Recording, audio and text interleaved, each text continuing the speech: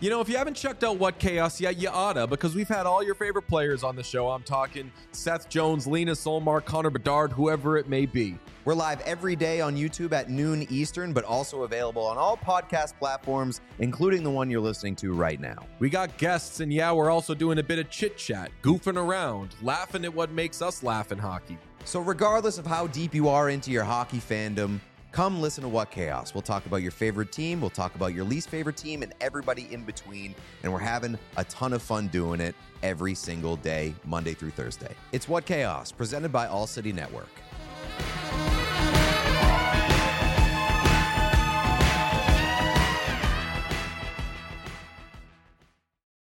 Piper Electric has been a part of the Denver community for over 35 years.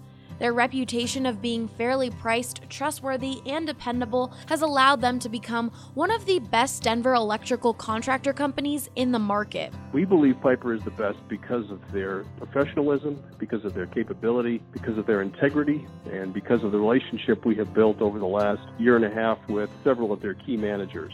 That was Jim. He's been a customer of Piper Electric for over a year now and loves it so much that he recommends his own clients to them. Sometimes customers will ask us if we know of somebody who can be their regular electrician, where they could call for anything from a small job to something much larger, maybe a remodel. And so we certainly have referred people to Piper and Piper to them. From residential, commercial, and industrial, Piper Electric can handle all of your electrical needs. They've done actually everything from repairing a small wiring situation with a circuit breaker panel to adding additional circuits, adding parking lot lighting. So really, they have become a one-stop shop for all of our needs. If you call today and use the promo code BSN, you will get $25 off your next service call. That's 303-646-6765 or go to piperelectric.com.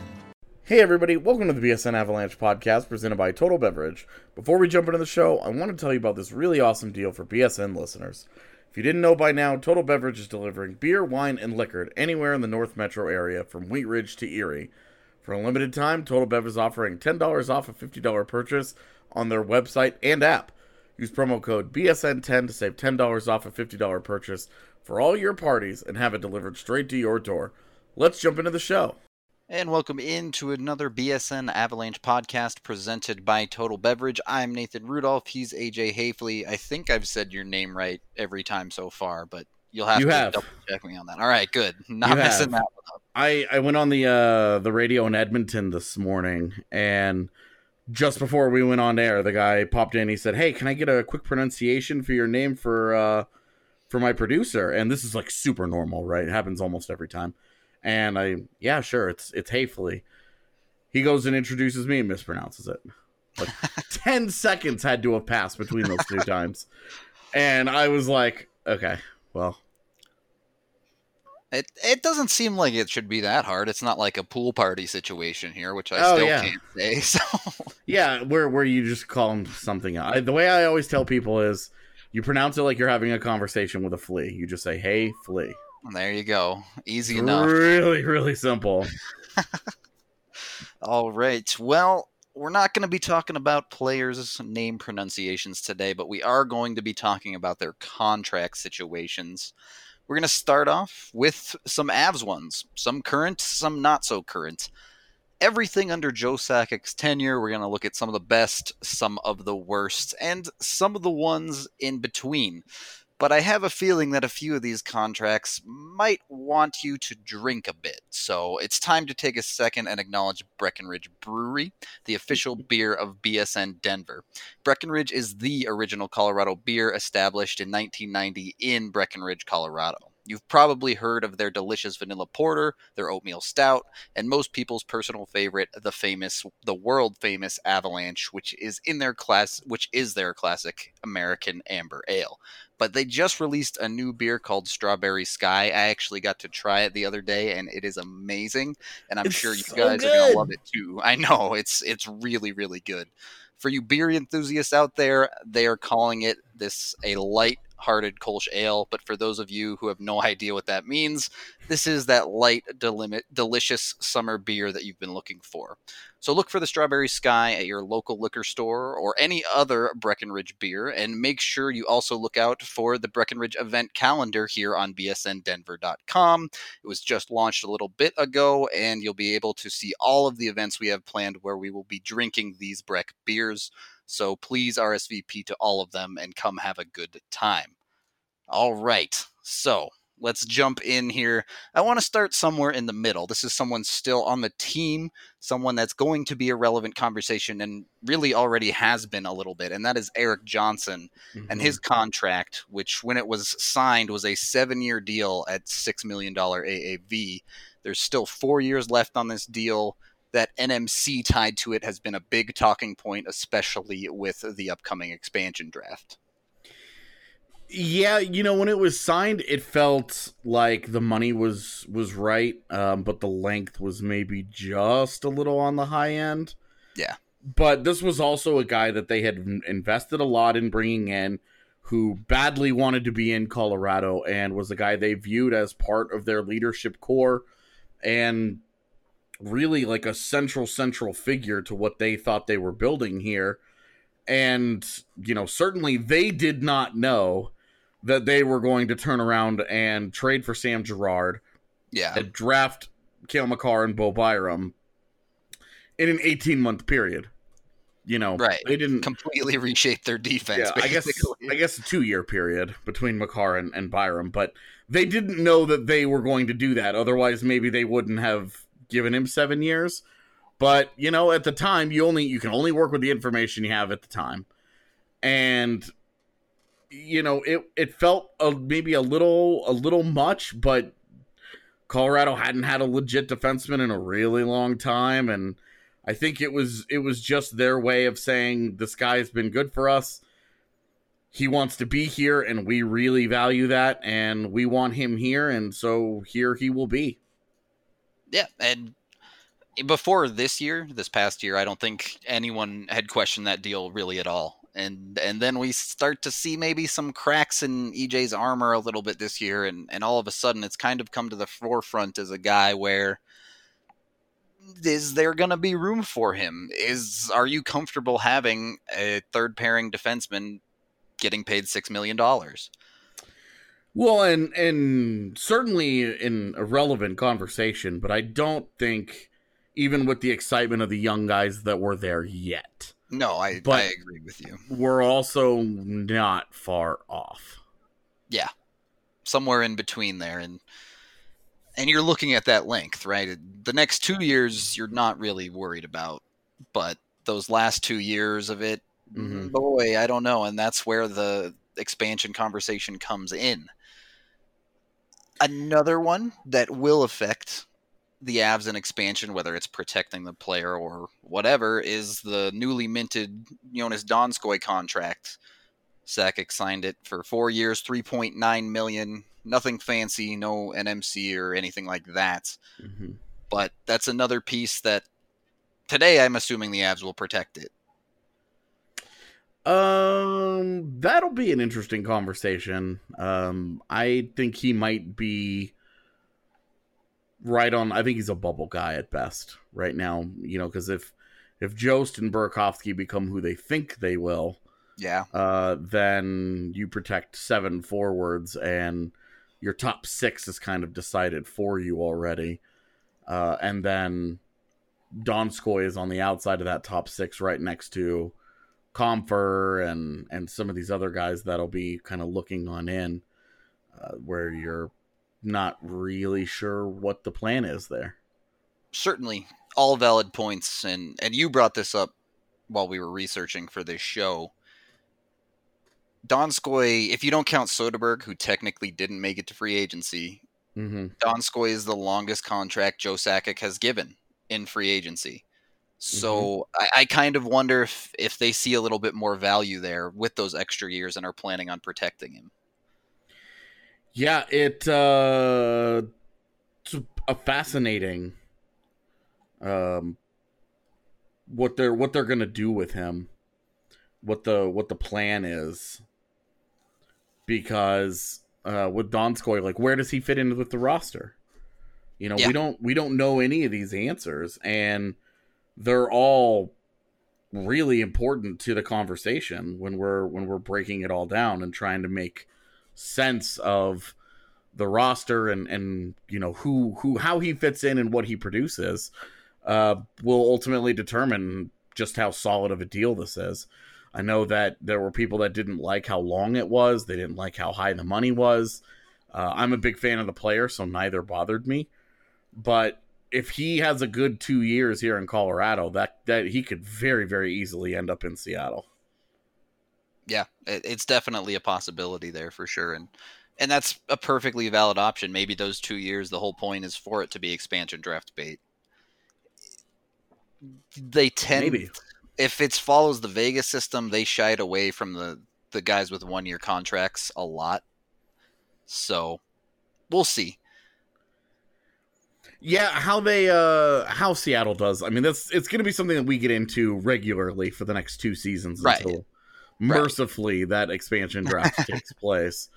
But it will be something that you have to keep in the forefront of all team building conversations, all contracts, all everything. Yep. Yeah, Donskoy certainly, he is very much a bubble guy in that conversation where, hey, if he jumps up to 45 points for the next couple of years, you're probably doing everything you can to protect him. Yeah, for sure. That kind of covers 2 guys that are on the team currently. Let's talk about a couple of guys that are no longer on the team. This one still is in the last year of his contract, was on the team until about a month ago. Carl Soderberg, for the first couple years of that deal, it was very up in the air on how good, how bad was it really going to be. And at least as far as the Avs concerned, besides the year that will not be spoken, it was pretty darn good. It was a wild ride, wasn't it? Because he starts off year 1 in Colorado, career year, 51 points, and you're like, oh yeah. All those people talking all that smack about what a bad deal this was. And then he goes out and has a 14-point season, and you're like, oh my God. And a solid rebound. You know, the 37 points followed by another career year where he scored 23 goals in his last year here with the Avs. That's all good and well. You would have liked to have seen more. 4 points in 18 playoff games. Was definitely weak, yeah. For a guy that was such an integral part of their secondary scoring, for him to completely no-show in the postseason both times, disappointing, for sure. Yeah, I do think that probably had a decent amount to do with it, because he was their most consistent scorer as far as be on the top line. And the age, too, with having 1 year left to get rid of him. But, you know, a couple years before, we were thinking, man, the last 2 years on that deal are going to be terrible. And they weren't. And they were not. I mean, and it was a big conversation as we were looking at the Avs going into free agency this year. You know, the Soderberg deal stood out as a long-term contract with the guy entering his 30s that was ultimately overall a successful deal. You know, because it was like, oh, you can't, anybody that's turned age 30 is a total wild card. You have no idea what happens. And it's like, well, a lot of guys still age pretty gracefully on into their 30s. It's 35 when you really start to be concerned. But Soderberg ultimately ended up being a solid overall everything for them. It's too bad they didn't make more use of how successful that contract ultimately ended up being. Right. If they had taken more advantage of the first 2 years, he could have been an integral part to something there, but it's just not how it works out sometimes. And let's talk about a couple more guys like that. Let's start with Francois Beauchemin here. This was a deal that, in hindsight, I've gone back and forth on it. When it first happened, I really did not like this deal at all, any of it. And I don't right think after it's Brad Stewart. Yeah, and we can talk about him too. The Brad Stewart deal, I think, is pretty irredeemable. Yeah. But this one is not good. But I don't think it's quite as bad as I've propped it up to be in my mind. The Boschman deal ended so poorly. It did. Because it was a young team, it was a fractured locker room, and I will never get the mental image of standing there at practice as they were all circled up in the center of the ice, and he was just slamming a stick on the ice and screaming at them to give a damn. Yep. Have some pride, and that was certainly not how he wanted to wind up his career. And the Avs absolutely didn't get what they wanted out of him as a, you know, the veteran leader, the you know, the voice in the locker room that they were looking for. They did not get what they wanted out of that deal, and neither did he. But, you know, his first 50 games or so as an Av were super impressive. And then it was all downhill from there. Yeah, it not only did it go downhill quick, but the absolute killer to that deal was the NMC. And it forced their hand to buy him out, basically. Yeah, and it was, you know, it was a smart move. One of the few things that you could say about this regime, I think, this front office regime, is that they haven't been too proud to cut bait with mistakes. Yep. When they've made them and they've been able to find ways out of them, they've taken it, and it's an ownership credit to the ownership group as well, because they have said, we'll pay money for guys who are no longer going to be here. And there are some ownership groups that won't okay that.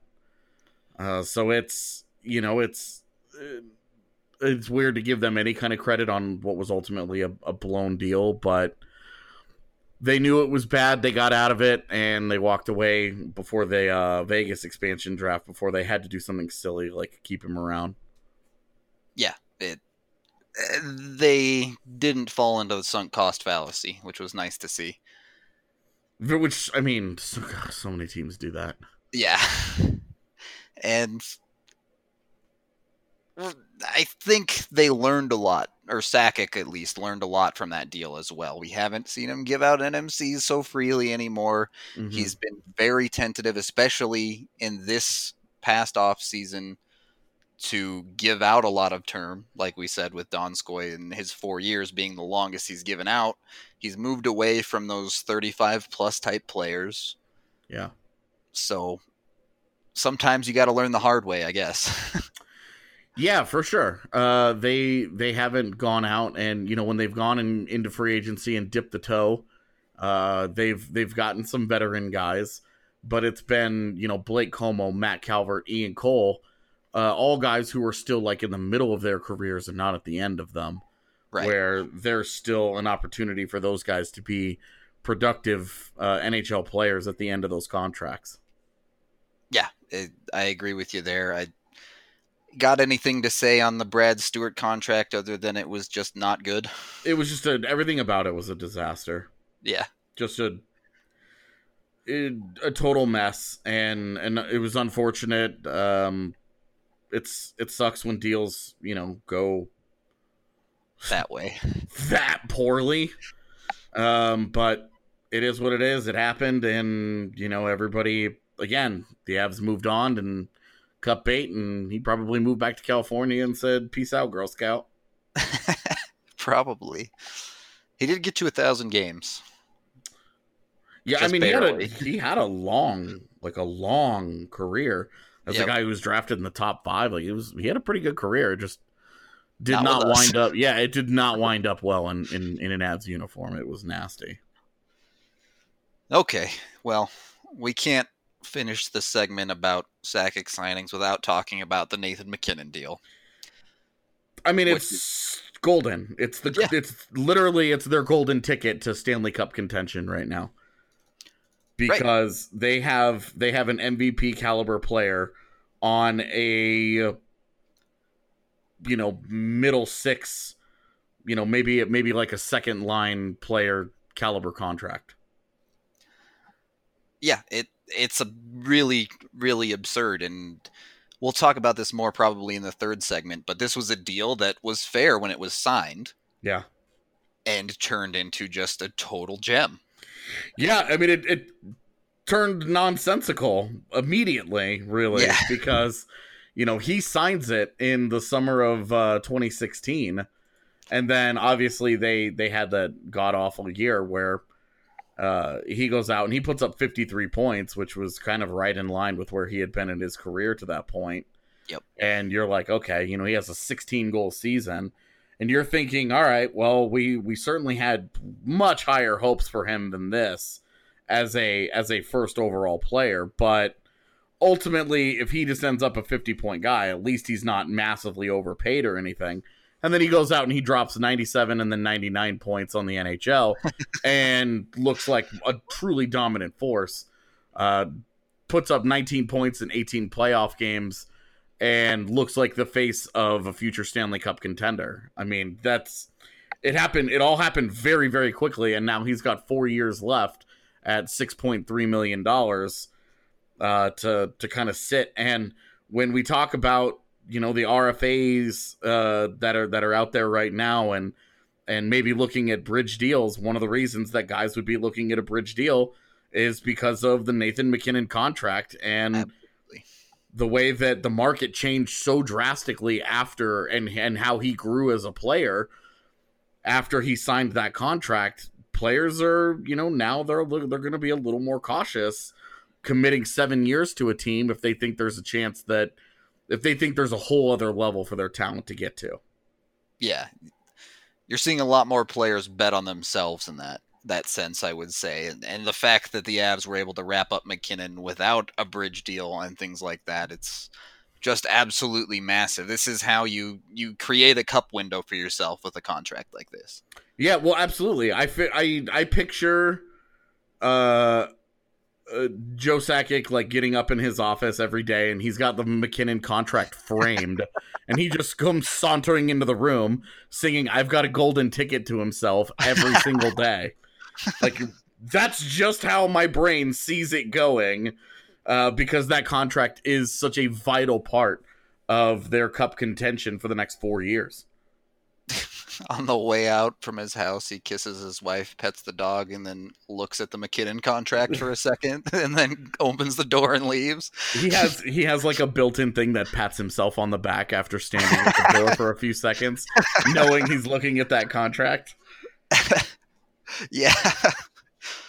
Yeah, it's an amazing deal, and the repercussions is that Mikko Rantanen doesn't want to do the same thing. No, he definitely not. He wants to earn his money, and he definitely has a little bit more of a leg to stand on based on his ELC performance. So yeah, absolutely. I think 320 goal seasons and back-to-back 80-point years trumps the 63, 38, and 52 points that MacKinnon scored in his ELC. So definitely a little better of a leg to stand on. Yeah. Yeah. But I think there's a lot of positive signs here for Joe Sakic looking through these deals. Obviously, the truly bad ones like Brad Stewart do stand out, but as you're moving through them, you're starting to realize a lot of these are actually decent to good, and then you have the occasional great ones like MacKinnon. Yeah, and then you look at the dates on him, and if you sort by date, you see the way that he has really improved in this area, where you're feeling much, much more comfortable with him having a big checkbook to go and spend that cash. Exactly. This summer, he could have gone absolutely ham. And even with Artemi Panarin, he kept long-term in mind and said, we're not gonna give you the 7-year deal. We're gonna have a more measured approach to this, even if it means we don't get the player. We're not going to give up our future financial flexibility for this guy right now. We're gonna try and do this thing the right way, and they've committed to that. And we saw that. They could have gone and spent all the money in the world. And instead, they went into free agency. They gave Pavel Francouz a 1-year deal. Colin Wilson a 1-year deal. Belmar a 2-year deal. Donskoy got 4. But then Zadorov and Burakovsky all, each get 1-year deals. Like, these are dudes that could have gotten longer deals. And they just didn't do it. Absolutely. You can see they're what, like $1 million over the cap floor right now? Yeah, they just crossed that threshold the other day with the Burakovsky. Yeah, and so they still have a ton of money to work with, and I can guarantee whatever they end up doing with that money, it will be game changing. Nice. So, jumping into that, it's time to tell you about some game changing coffee. Strava Craft is the CBD enriched coffee that has really changed lives. Their reviews are incredible, so be sure to check them out if you have not already. This CBD infused coffee has taken away long-term migraines, back pain, arthritis, IBS. It has helped decrease anxiety. You name it, it's done it. It's CBD, it is all natural and not psychoactive. The coffee is rich and tasty, and we couldn't recommend it more to our listeners. Check it out for yourself today and get 20% off when you use the code BSN2019 at checkout, and you'll get it shipped straight to your door. That's going to do it for segment 1. We're going to come back in segment 2 and talk about some of the best and worst contracts around the league in comparison to what Sakic has done so far, and we'll see you there. All right, second segment of the BSN Avalanche podcast. We are back. AJ, we just got finished talking about MacKinnon on the other side of this, and now we're going to talk about someone who is always going to be intertwined with him. The second overall pick that year to Florida in Alex Barkov, who also just happens to be on an incredible deal. It was $5.9 million over 6 years, still has 3 years left on it, and I'm sure everyone in the Florida front office is patting themselves on the back as well for that one. Yeah, maybe. Was that a computer boy contract or was that Dale Talon? The timing of all that is tough to know exactly who did what and when because there's so much animosity between Talon and the computer boys that if they were the one that got Barkov on that deal, then props to them. But if it's Talon, then he can just feel good about himself all he wants. But that's an amazing deal. Barkov, and Barkov's been a really good player, but the last 2 years, kind of like MacKinnon, it went to a different level. He had a point per game season in 17-18, and then jumped it all the way up to 96 points last year to put him on, really honestly, on MacKinnon's level, and as a traditionally the better defensive player. I don't think there's much argument that he's better on the defensive end than MacKinnon right now. Yeah. If you're asking one of those guys to be a stopper, it's not going to be Mac. Right. Exactly. If you have the choice. And he is making $400K less than Mac, but one less year. Kind of a big deal. Yeah. I mean, that's a year that they're going to have to pay an extra, he's going to get $12 million that the Avs are going to be paying half of that for MacKinnon in that 1 year that they share, that they have that difference. Blah, blah, blah, blah. I really think MacKinnon and Barkov too might be in the conversation for the best contracts in the entire NHL. Absolutely they are. I mean, when you have elite centers that are making that kind of money, McDavid is amazing, and no, I don't think there's a better player in the league than Connor McDavid, to be honest. Agreed. But at $12.5 million, he's also paid that way. Yeah.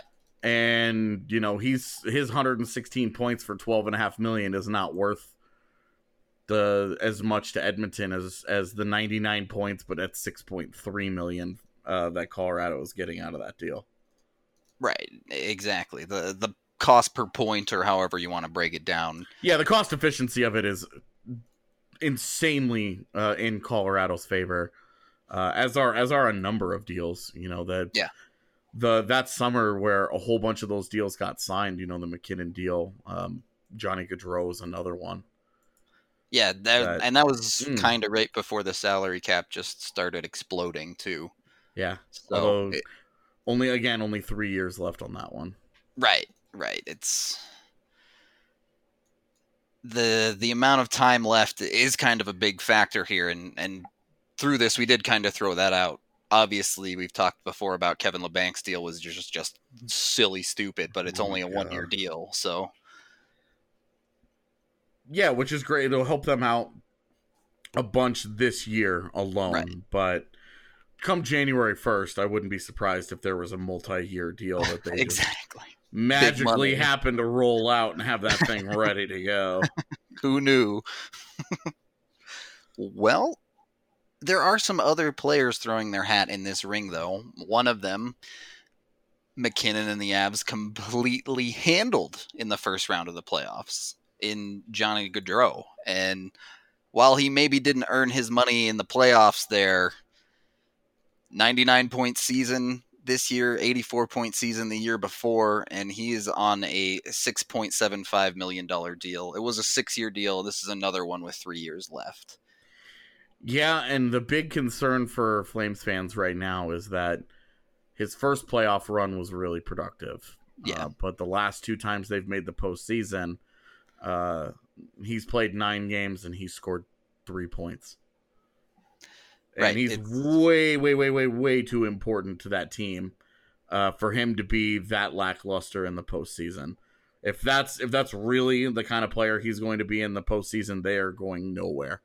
They will never win a cup with him there. No argument there. I struggle with it too because he had plenty of opportunities and they just wouldn't go in for him against the Avs. Yeah, that the game 5 especially, the elimination game. Yeah. Where, you know, he has the penalty shot and then he has the breakaway and the disallowed goal all in like the second period or whatever. Yeah, and he just couldn't buy one. Yeah, where you're just like, this is hard to watch, knowing that this is a special player who just right now is in the ultimate stick gripping phase right now. Like he's just feeling every negative emotion you can possibly feel. Maybe that was the Avs strategy all along, to just get Kerfoot to go rub up against him.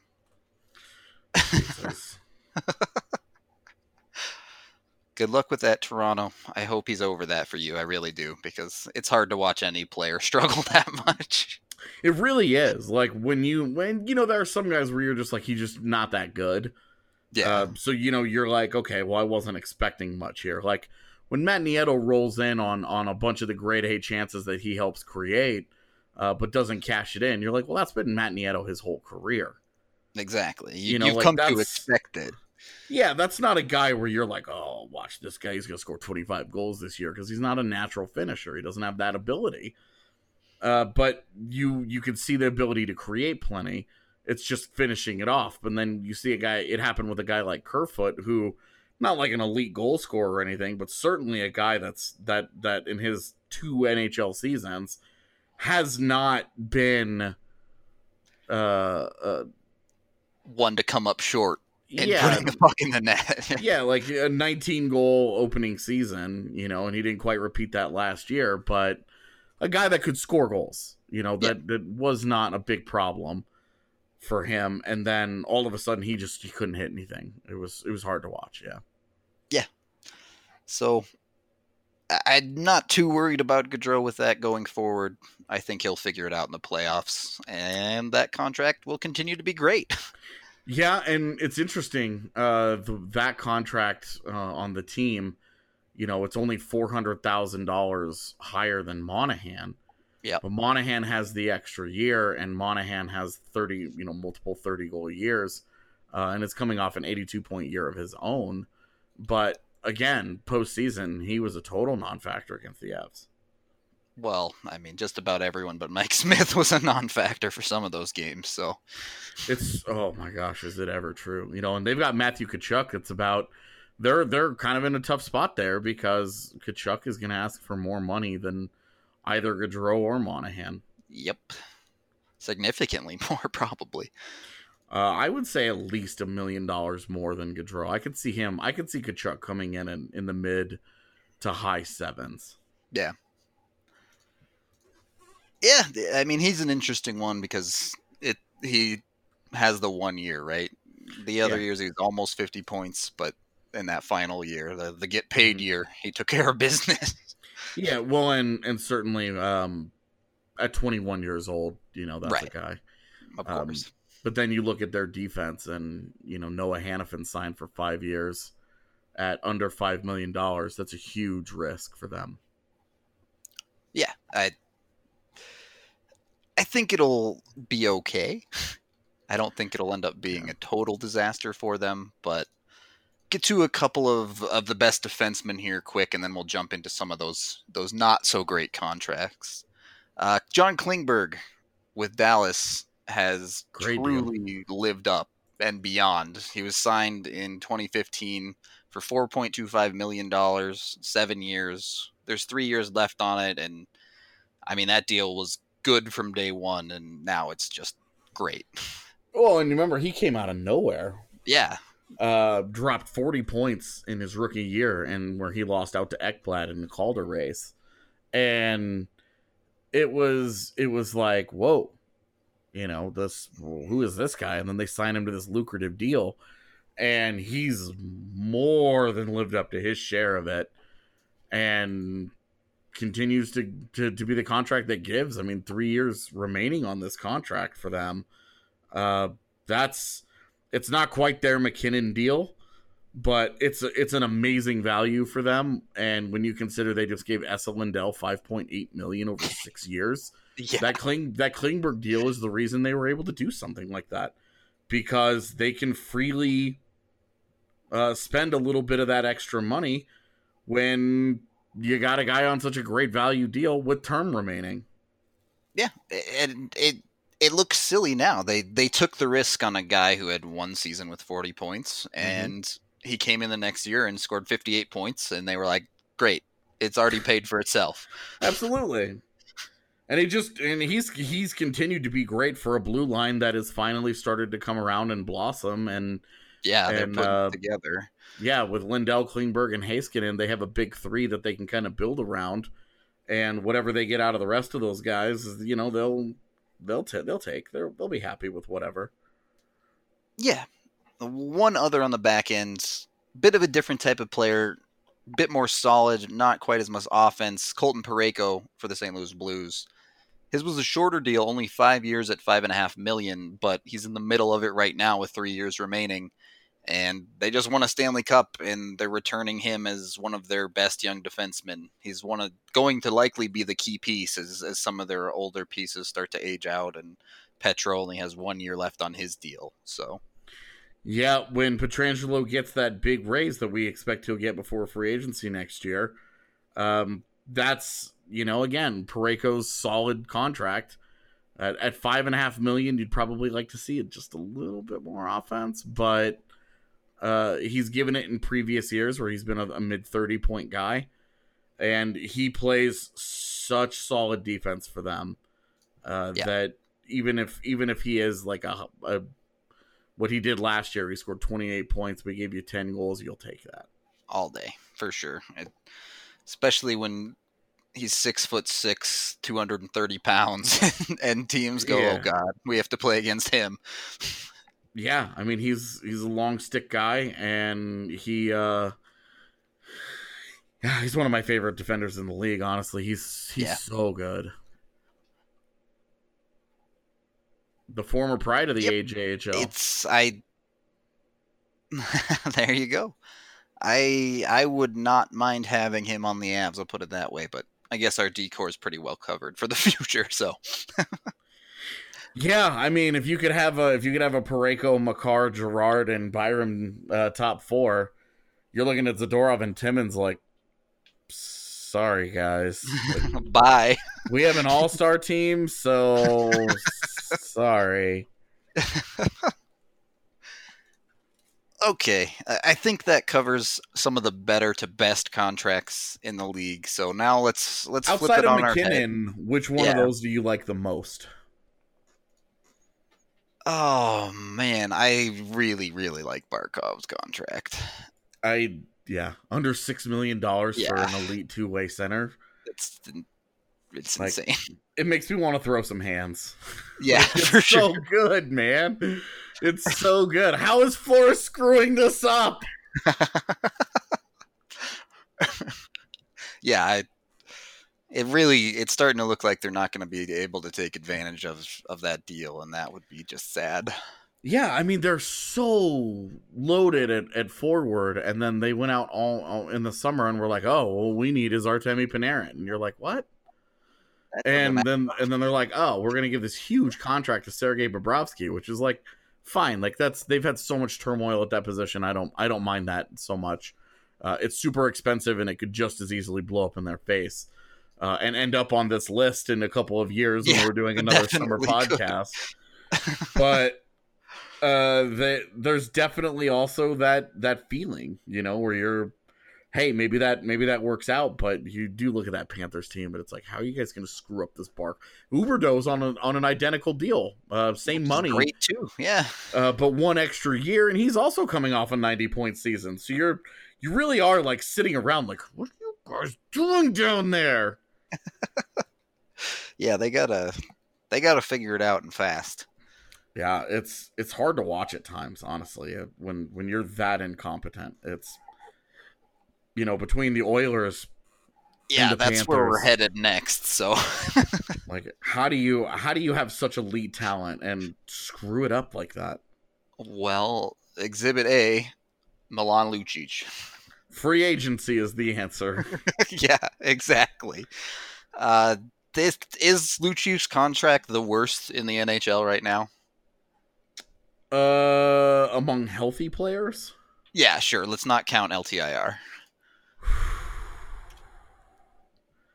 I would say either the worst or the second worst. Okay. So who's close? Seabrook. Okay, that one's pretty bad, yeah. Brent Seabrook is awful now. Yeah, that is a contract that has, I think it's got 5 years left on it at almost $7 million, and he's already 34 years old. Yeah, that's bad. You're right. I don't think Lucic is worse than that. It's just long. It's got the extra year and almost the same money and almost the same level of ineffectiveness on the ice. So, I'm good. It's so bad, man. Yeah, so Seabrooks, I understand. They just gave $1 million or $1 million-year contract to a guy that's going to take him till he's 40, and you just don't do that. That seems like a pretty easy fix. And I get it. They won a bunch of cups, and that's part of it. Sure, whatever. But yeah, Lucic, how do you prevent yourself from getting a Lucic? Because we saw the Avs did just fine signing Soderberg at age 30, and that worked out. Lucic, no. Well, first off, you don't get a guy that's physically breaking down right before your eyes. We saw his last year when he was the 1 year he played for the Kings, his last year before free agency. There were holes in the game, and there was major concern that physically he'd be able to hold up. He spent all those years being a tough guy in Boston, and as a power forward, and he wasn't like a super high scoring guy. He was a good 20 goal guy that could give you 55 points, but this wasn't like an elite player, and they paid him serious money to be a game changer for them. And unfortunately, he's not a Strava Craft coffee drinker, so he was not that for the Oilers. Ooh. I guess, Strava Craft can be up there. They legalized. Yeah. Well, maybe that's their problem. They need some Strava Craft in Edmonton. They'll try anything else, right? Why not? Sure.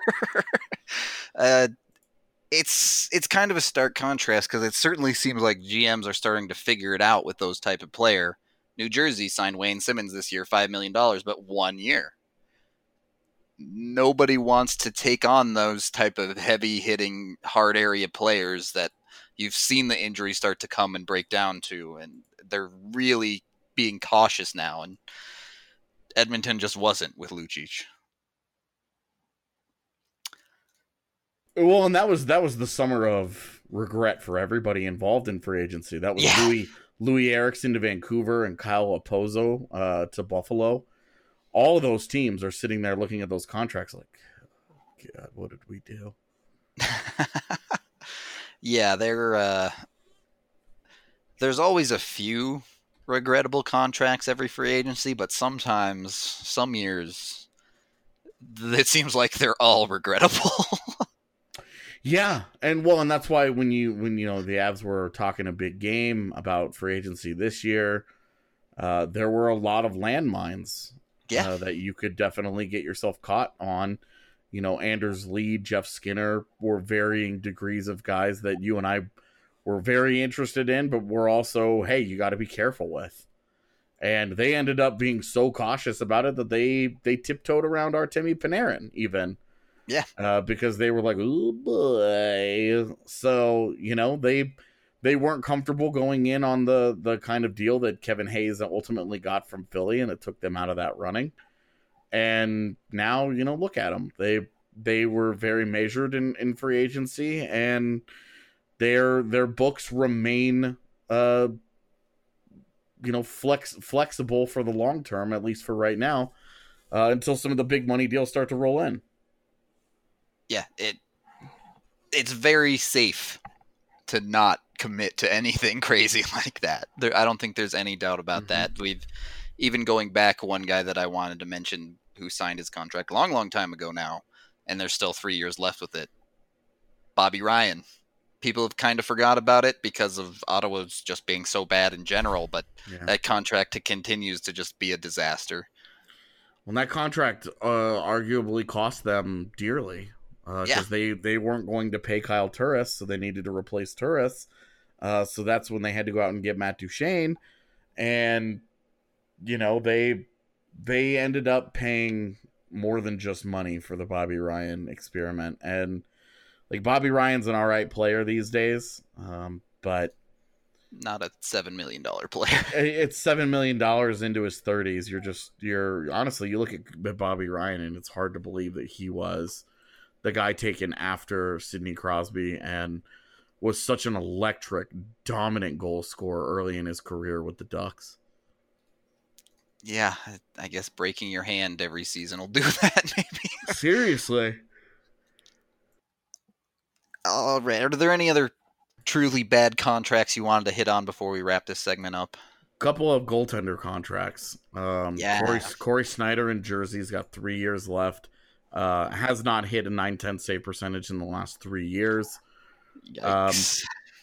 To a lesser extent, just because his body of work has been much stronger, but a sub .900 save percentage out of Martin Jones last year, you could easily make an argument that he was their number one reason that they didn't win the Stanley Cup. That was such a loaded roster top to bottom. Yep. They were so good and they were so deep everywhere you looked.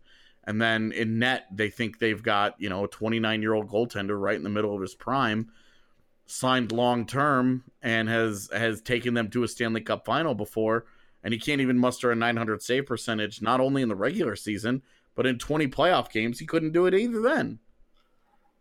Yeah, and that's the thing with goalies. I think every goalie contract, you run the risk of this, where the voodoo kicks in and they just have a bad year or two or three. And that's San Jose's hope, right? Yeah. Is that it's a bad year because there are 5 years left on that deal.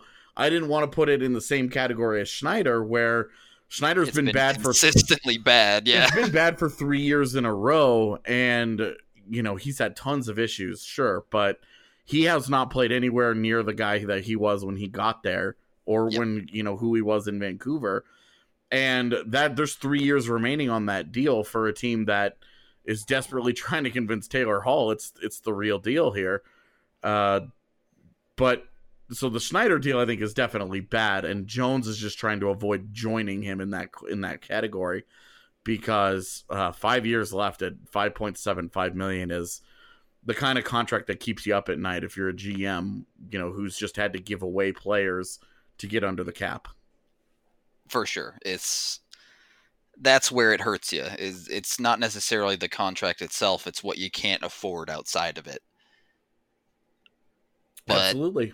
Well, I think we'll go ahead and close this one off there. We got in the third section some, I don't know if I want to call them hidden gems, but players that a couple years down the line we might be saying this is the best contract in the NHL. Before we get to that, though, we got to pay a few bills here, so I need to tell you about the Green Solution, which has 17 Colorado locations and an express checkout to get you in and out as fast as possible.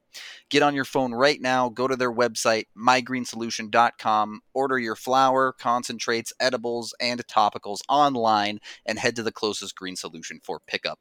Use code BSN20 for 20% off your entire purchase. That's going to do it for segment 2, and we will be talking about some of the youngsters on segment 3. Third and final segment of the BSN Avalanche podcast coming at you. I'm Nathan Rudolph. He's AJ Hafley. AJ, we're going to be talking about some of the young stars, the contracts that could potentially be the next best ones here. And I got to tell you, I'm seeing a lot of Carolina, and I'm seeing a lot of Vegas on the list of players we're about to get here. So is that something you're looking at for future teams to watch, maybe? Yeah, those are teams that have gone with like I guess you would even say an older model of, hey, we're gonna put our young guys on huge deals, and we're gonna keep the same group of guys together for a very long time. You look at Colorado, and 4 years is the longest deal that the Avs have given out, or that they have on their books for the next 4 years, and it's only 3 players. You look at Vegas, and they've got 5 guys on their books for at least 6 more years. So, yeah. They haven't been shy about locking up their young talent and saying, this is our ride or die, and we're moving forward with these guys. Yeah, let's just start with Vegas there. One of the guys they locked up for the longest this offseason is Alex Tuch. 7-year deal, $4.75 million. There's some modified NTC stuff at the end of it once he hits his UFA rights. Mm-hmm. But nothing major there. He just put up a 52-point season, which is his career high by 15 points. So it was a big jump for him. I really like the player. I really love his size and play style, but I know you aren't as convinced about his top 6 ability as I am. Yeah, well, they gave that deal to him before this past season. They took the leap of faith that a guy with a 37-point rookie season was going to be the real deal. And he did it. And he, improved his game and fit right into a top 6 role for them. But they also went out and imported an entire new line in Pacioretty, Stasny, and the other dude, Mark Stone. Yeah. So where Tuch fits into this picture long term is going to be interesting because he's not a center. And they still have Riley Smith and Jonathan Marchessault next to William Karlsson. So it's where exactly do you see him fitting in? But as a 23-year-old now making less than $5 million for the next 7 seasons, you're not all that concerned about it. You basically locked up his entire prime to the age of 30. Under $5 million. The good years. Yeah. So, and he's a big body with really, really nice hands. And so I see the appeal, and I see why a lot of people are fans of him. I'm not the biggest fan. I don't think he's a very natural goal scorer. I think he's a flashy goal scorer. And I don't think he's a very good puck distributor from the right wall. I think those assist numbers last year are probably going to end up anomalous, and I wouldn't be surprised if they came back down a little bit. But I'll say this, in a year from now, he will have put up a 70-point season, and I'll be an asshole. So, well, that's what makes these deals so exciting for the future for these teams is even if they don't put up the 70-point season, you're looking at it and going, oh, a 45-point player at 4.75, it's fine. Yeah, absolutely. It's not one that's going to greatly hold you back, assuming he remains, productive and relevant. Right. You do wonder, given their current predicament with the cap and all that, had they maybe not signed him, would they be taking the chance on Gusev instead, who might be a little bit older, but with that kind of upside that Gusev has, you certainly can't help but wonder wonder what could have happened there. Yeah, you got to make a decision eventually, right? They obviously decided to pull the trigger on Tuch, and I don't mind that. If the Avs had to choose between Tuch and Gusev, boy, I might lean toward Tuch there. There's certainly a safety element there. You know what you're getting. You know you're going to get some sort of an NHL player locked up really like quite long term. And you know, you could drop Tuck next to Kadri and Landeskog and have a supersized second line that could be real obnoxious to play against. But I don't like Tuck's game very much. I never really have. I like the value on the contract, but to me, it's, you know, he's a right wing. And just I'm very blah on the whole package. I think it's not hard to understand where they see the value, but it's hard to understand kind of what they are looking to do long term with him. Okay, well, let's talk about someone on the Knights that I know you're hype on in Shea Theodore. Shea Theodore. My man!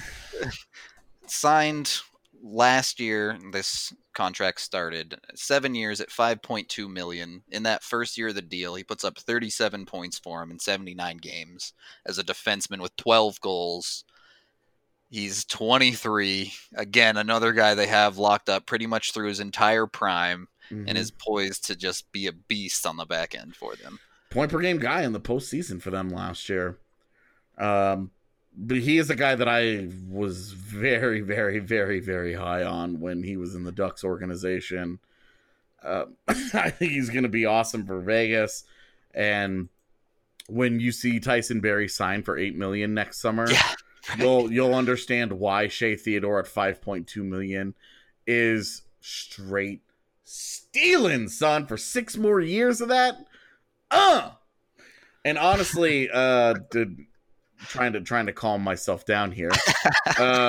Shea Theodore will be could end up being a guy that the Avs try to use as a contract comp come Cale Makar time. Boy, that would be a good comp to use. I'd be okay with that. Yeah, I mean, you know, Makar obviously is going to get top power play time. He's going to have every opportunity to blow the production of Theodore out the water, where again, Vegas went in heavy on him. They went in a year early and after a 29-point season said, hey, we're gonna pay you this. And you know, after 1 year, like Tuck, hey, he took a little bit of a leap, and we'll see how he does long term. How about instead of Makar, Sam Girard is a comparable there? Well, the numbers certainly fit a lot better. But if the Avs end up paying Sam Girard $5 million, there had better have been a third year that really involves some sort of a uptick significantly. Yeah, like a bigger, especially at even strength, a bigger leap. Where, you know, I'm not using, you know, because a 27-point season after a 20-point season, you'd like to see that into more of the 35 range. But if that's what happens with Girard this year, then absolutely you're using Shea Theodore as a comp, and you're saying, hey, you know, we'll give you $5 million instead of 5.2 because you're not going to be our top guy. Right. You know, Makar will be that guy, and so we want to make sure that you know your place, little man. And I think that's a great comp actually to keep an eye on down the road as Theodore and how Girard does this year as he stacks up next to him. And you know, they've already talked long-term deal, so it'll be interesting to see exactly what they're able to work out, you know, in terms of what Girard does on his next contract. Yeah, I agree with you there. I think that might be a decent comparable. He's never going to have the size Theodore has, but yeah, if there was a player with contract negotiations coming up in the relatively near future that the Avs are signing long term, if Girard is the guy, I wouldn't hate that. Yeah, for sure. I mean, if you go bridge on Rantanen, you've got to start getting value somewhere out of your roster. You can't pay full price for, you know, for the Avs. They can't pay full price for Rantanen. And then, you know, Landeskog, is up for renegotiation or for contract extension talks next summer. Cale Makar's ELC in 2 years. He's also extension eligible next summer. What you want to do long term with those guys, you're gonna have to keep in mind. But you do want to start getting value somewhere, and if that comes in the form of Sam Girard, getting paid $5 million over the next 7 years, whoo, baby. Yeah, right. I mean, if you take it where you can get it, and if it's Girard, then go get it. Yeah, for sure. So let's go west for a second before we go east here. Let's have a little bit of the goalie conversation. Due to the voodoo we talked about in last segment, it's hard to really have a goalie contract that is amazing value because you just don't know what you're getting sometimes when it comes to the consistency. But we both agreed that the best one out there right now seems to be John Gibson. Yeah, in terms of current age, length of contract and price of contract and ability and ceiling and body of work, all the different factors that you take into account when you look at these deals, John Gibson is the sweet spot really of all the top factors that you're looking at. And I mean, last year on an absolutely god awful team, had a .917 save percentage behind a defense that, and team defense, they were so awful. And that's after a couple 920 plus seasons, where he's a stud. John Gibson is the top upper echelon elite caliber goaltender, and he's on such a good deal. And if only because he is signed for 7 years, although that's a really long time to bet on a goaltender to stay relevant. 8 even. Really? Is there another year on that? My God. It's the full 8, and just for comparison, he's at $6.4 million AAV to Bob's 10. So yeah, Bob and Price. Yeah. Making that high end money.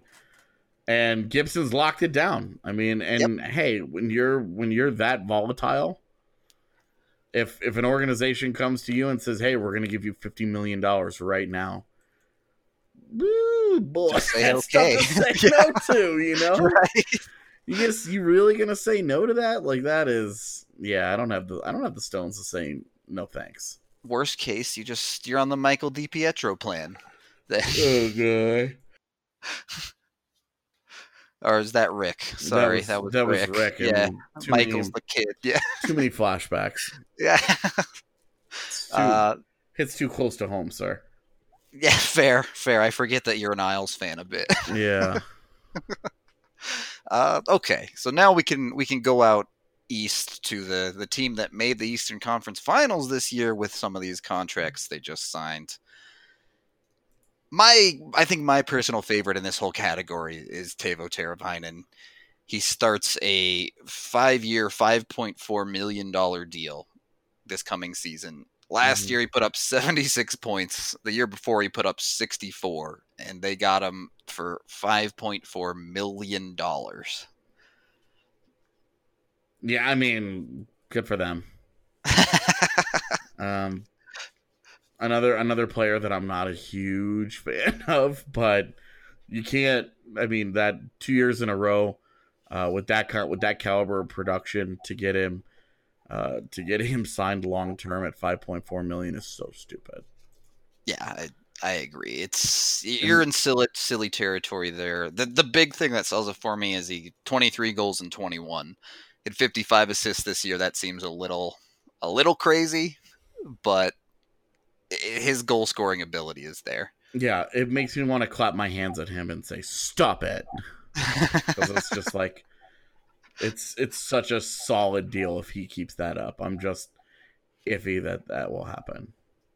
I have confidence in the kid just because the Finnish world team is going to be so stupid between him and Barkov and Rantanen and Kakko and Line A and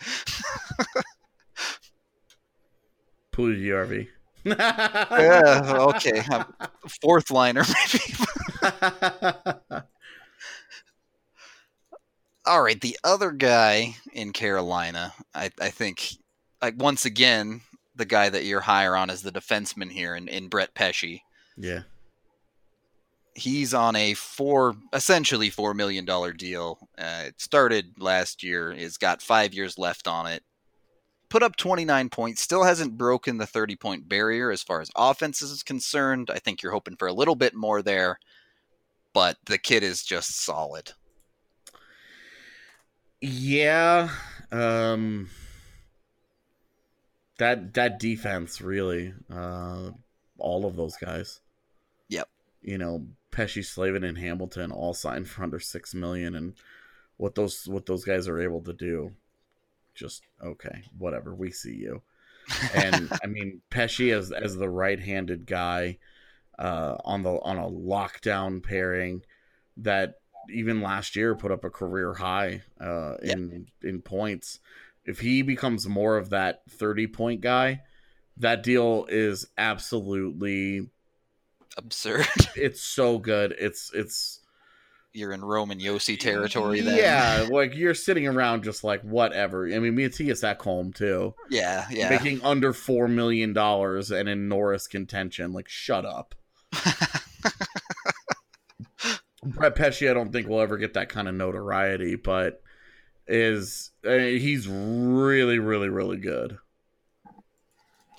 Yeah, so I think it's safe to say that AJ's a little bit jelly of the Carolina lineup right now. Well, you know, I tell you, if Colorado can get some of their guys signed to sweetheart deals, that's true. You know, if you can get a Makar or a Byram or a Gerard or in Carolina's case, all three of those guys signed for under $6 million, then you've set yourself up to be real dangerous for a long time. That is very true. So and try for Makar, Gerard, and Byram long term to be signed for a combined like 16 million or something. Yeah, just ridiculous. Yeah, that's the goal. Keep it under 17 at your absolute like tippy toppy, and then you'll be stealing like some of these other teams. Yeah. On the other side, perhaps one tale of warning before we get out of here. Jacob Chychrun for Arizona starts a $4.6 million deal for 6 years this year. His career high is 20 points. He's never even hit 70 games in a season. You know, a nice two-way guy that made their team out of camp immediately after the draft and just kind of hasn't gone away. But can't stay healthy. Which has been a major issue for him. Availability is a skill, and he's not very good at it. Of all the skills that he has, it's probably his worst. A career high 68 games played in that rookie year of his. It just hasn't gone he's not overly productive on offense, and to be honest with you, he's just an okay defender today. Right. There's always the potential that he gets better and improves and all that, but right now I think he's very much just an okay defender. I've never been his biggest fan ever. Yeah, I agree with you to some extent. This one feels a little bit more on the riskier side than a lot of these other guys we just talked about. But on the other hand, certainly more so than Brett Pesce. Yeah, right. But sometimes these are the risks you have to take, especially for a team like Arizona, who probably doesn't get the greatest interest from guys when they're trying to recruit free agents and things like that. And if he pans out, it looks like a great deal. It's just if he's out next year, he's hurt again the year after that, and all of a sudden it stacks up really fast, and you're locked into this deal, and you're going, oh, this is bad. Yeah. Yeah, that's one where, especially if he can't stay healthy, man. I mean, you got 6 years left of this 21-year-old who you think is going to be in your top four. But that's also the other issue here is that they keep hedging their bets with him.